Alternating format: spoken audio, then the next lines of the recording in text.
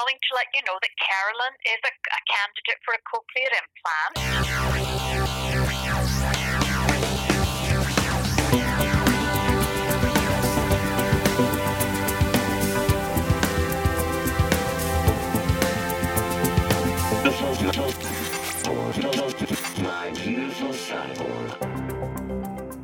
It's Wednesday, December 12th. I'm Andreas Schwabi, and this is my beautiful sideboard, Caroline. Hello. Hello. I'm not looking at you because I'm at the computer. Can you I can tell me see why? Yes, I can tell you why. Why?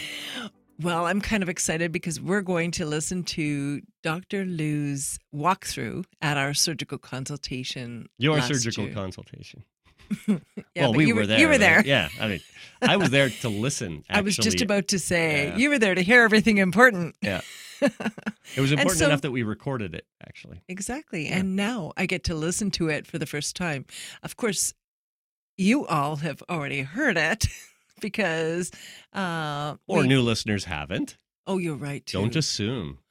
Okay, sorry Never know, about there that. might be new people. Well, some people might have already heard it Yeah. because we played it actually on this day last year. Yeah, we used that As same I audio was as the episode last year. When- on the operating Yeah, table. I actually recorded the audio, and then I had some audio of us driving as well to the hospital. And then, so I was at the hospital. Actually, I think I was sitting. It was after you took off. It was after you went down the hall to go to the operating room. You went with Wanda, the operating administrative nurse, Right. and that's when I actually filed the story. And, That's what I'm saying, edited like- the audio and everything. Yeah, it was you were actually laying on the Anyone that- slab there when. Anyone that was following actually Yeah. listened while I was in surgery. Yeah, It I didn't was, think about that, Well, actually. if they listened right away. But anyway, so it's kind of cool for me because I haven't actually heard this yet. And so I'm quite interested to hear what Dr. Lou has to say about what he did to my head. Okay, well, let's without further ado, let's listen to the start. So when we're going along here, if you have something to add, just say okay, stop, and then we'll stop and you could sort of talk about whatever you're thinking about that. Okay. Okay, ready? Yeah. Okay. I've been doing cochlear implant for 12 years now, and during that time, probably just under 600 implants. Well, 50 a year. Stop.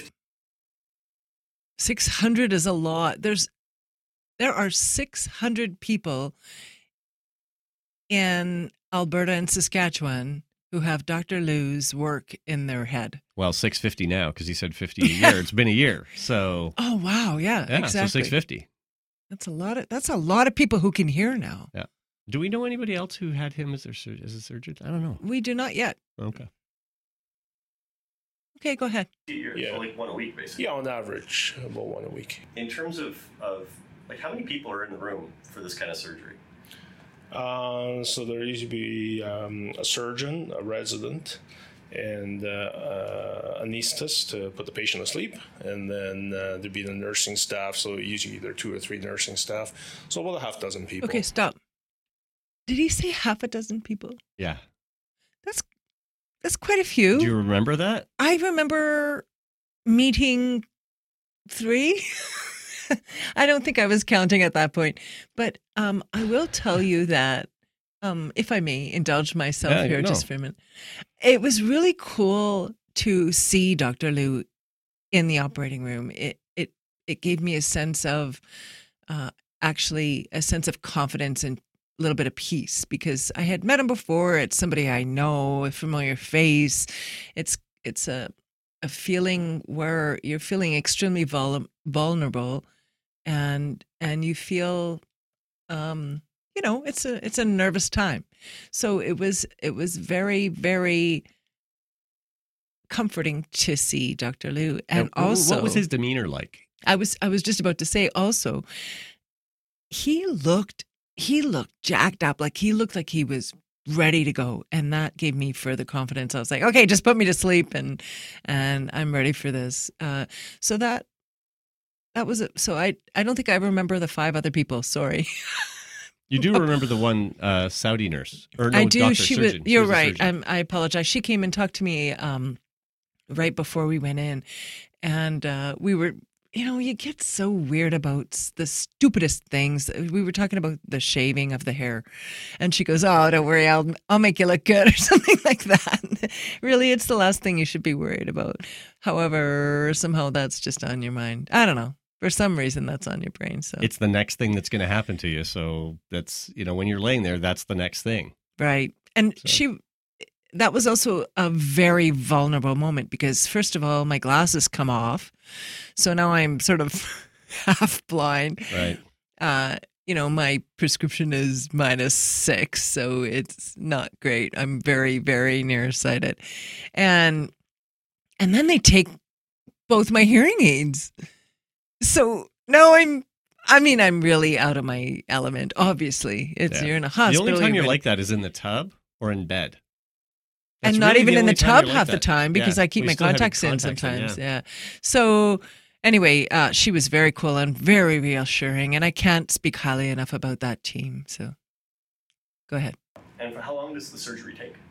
The surgery, depending on the patient's anatomy, anywhere from about 1.5 hours to just over 2 hours. Just describe sort of in really general terms the procedure, incision, then what? Okay, so first of all, the patient's put to sleep under general anesthetic, and then a tube was put in for them to breathe during the operation, and then we prep the surgical site. We shave a little hair behind the ear, and then we make a post-auricular incision that runs from behind the ear up into the hairline a little bit, and then we expose the bone behind the ear, which is called the mastoid. Stop. Okay. So that kind of explains the divot I have behind my ear. A little bit. A little bit. Also, I'm still so impressed with what beautiful work they did stitching me back up and just it was so well done. You can barely tell there was ever an incision there. We could barely find it 3 days later. It was hard to find the stitches because they were internal and some were sort of transparent or something. Like it was just very, very sort of tidy and clean and nothing. It was, a surgeon that we know saw it and went, "Wow, beautiful work." That's right. So that's, there's a sign that something went well. How did you feel about your hair? Oh, I don't know why I was so caught up about the whole hairdo thing. I know I'm not the only one because a few other recipients and I have talked about that, and we're like, yeah, we're just concerned about the shaving of the hair, and my hair's plenty short. It made very little difference. I changed my style for a short time, and that was it. But yeah, there was no reason to be concerned about it. It's not the main event. Go ahead. And then we open the mastoid bone, which is usually just a series of air cells that we open with a drill, and that allows us to get exposure to the middle ear space, and then from there we find the opening to the cochlea, which is called the round window. Okay, and then we make a little bed in the bone to insert the implant into, and then we make a little trough in the bone to bring the electrode into the mastoid cavity and then into the middle ear space, and then we'll make a little opening into the cochlea, usually through the round window, and then we'll insert the electrode, and then we'll close the incision. Stop. So it's the trough I can feel behind my ear. I always wondered what that divot was, and we kind of just talked about that the other day and figured it out. Remember when I asked you just the other day? Yeah, well, Say, come here and feel this. It's sort of a divot. It's like a little cone, but there's a trough, like a channel specifically for the electrode, and they actually leave sort of a little piece of bone that sort of holds it in place. There's a really sort of series of funky surgical techniques they do It's to incredible. make it all work. Yeah, it's the wildest thing. But I find it fascinating. I can actually follow that, what he calls a trough, all the way up to the implant site. Like I can actually feel that whole thing. Right. now. Well, and that's exactly what he says next. So let's listen to what he all says right, next. let's. So when you uncover the mastoid, how does that work? Like you uncover the bone, but how does it work with the drills and getting to the inner ear? Well, like I said, the outside of the mastoid is solid bone, right? We call that the cortex, but the inside of the mastoid is it's like a honeycomb, right? It's a series of air cells. Okay. So we just follow those air cells inwards until we encounter what the largest of the air cells, which is called the antrum of the mastoid. And then once we have that exposure, then we find the big nerve inside the bone called the facial nerve, and then just adjacent to that nerve, there's a little space called the facial recess, which we then open with a drill that allows us to connect the mastoid to the middle ear space. And then behind that is where we're going to find the round window and the opening to the cochlea. Stop. So now we know that he couldn't actually use the round window in my case, and he had to do a cochleostomy. Oh, good for you. You thought about that hard, didn't you? Yeah. It sounds too much like a colostomy Yeah, to me. it's a weird, yeah. So a cochleostomy, I'll get my nerd on. A cochleostomy is a procedure where the round window is really just like a little membrane. It's a little hole that's got a membrane on it, and it allows pressure for the fluid inside the inner ear to move back and forth so you can hear sound. Normally, they would poke the electrode through the round window. In your case, the angle of the curvature of the curl of your cochlea and the location of the round window just wasn't convenient. And so it meant that the electrode wouldn't be placed properly. So what they do is they literally drill a hole into the cochlea near the round window that gives them better or perfect placement of the electrode. And that would explain some of the weird internal pains I was having. Yeah. Post-surgery. Yeah, it's a whole other procedure. There's extra steps because they actually have to wash the area, then they drill, then they drain, vacuum, right, solvent wash. Like there's all sorts of steps. Which is probably why, it wasn't till 5 hours later that I came back to you. It's probably an extra. I would think it would be an extra hour at least. Right. I mean, just as a thing. It was definitely longer than 1 or 2 hours that I was on the table, wasn't it? I don't know. Like Yeah, once I you guess I don't know disappear, either. you. I'm just guessing. Yeah, they could have done it in 5 minutes and then just gone for coffee, and they're just pulling the wool over everyone's eyes. I call that a day's work. All right, go Okay, ahead. right. Okay, this all sounds really small. It is, yeah. Really small. Yep, Can you absolutely. actually see anything or do anything? Well, we have a microscope, so the microscope allows us to magnify the field of view anywhere from 10 to 20 times its normal size. What are common risks for this kind of surgery? So the common risks are very small risk from the anesthetic itself. Okay, there's a small risk of bleeding either during the surgery or after the surgery, but major bleeding in cochlear implant surgery is extremely rare. There's a risk of infection from the surgery itself. There's a risk of infection developing later on, but again, that's quite uncommon. But we ask everybody to get vaccinations for meningitis just to prevent that as a catastrophic infection that somebody might get after these operations. And then the other risks have to do with the sort of nerve function, such as your balance. Okay, so sometimes people feel a little bit off balance or dizzy after the surgery. So everything I've seen and everything I've read, everybody says they have balance problems after the surgery, and Not always. very frequently. It's quite common. Well, I pretty think normal. Well, you were a little unsteady after surgery too. I mean, I think that's pretty normal. Yeah, but for a day, maybe was it? It more was. than It was. Yeah, you had like a week of not being super steady. Oh, it felt like a day. Well, remember, it was 5 days before you left the house. You're a little wobbly. I think it was longer before I left the house. It But might have been, but no, yeah, you were wobbly and not. I mean, think about it. The cochlea includes the semicircular canals, which are for balance, and they're hammering away on these things with drills and stuff. Like, if you were awake for the surgery, it would have been the loudest thing you've ever heard. It would be literally deafening. I can't even. Like that's Fathom that's that. sort of what's happening. And so, there's no really familiar context to put it in. It's just all very strange. Right. I'm just glad we did it. Yeah, exactly. That's sort of, the main thing. Ready to keep going? Sure. Major vertigo is quite uncommon, but sometimes people can have some balance issues.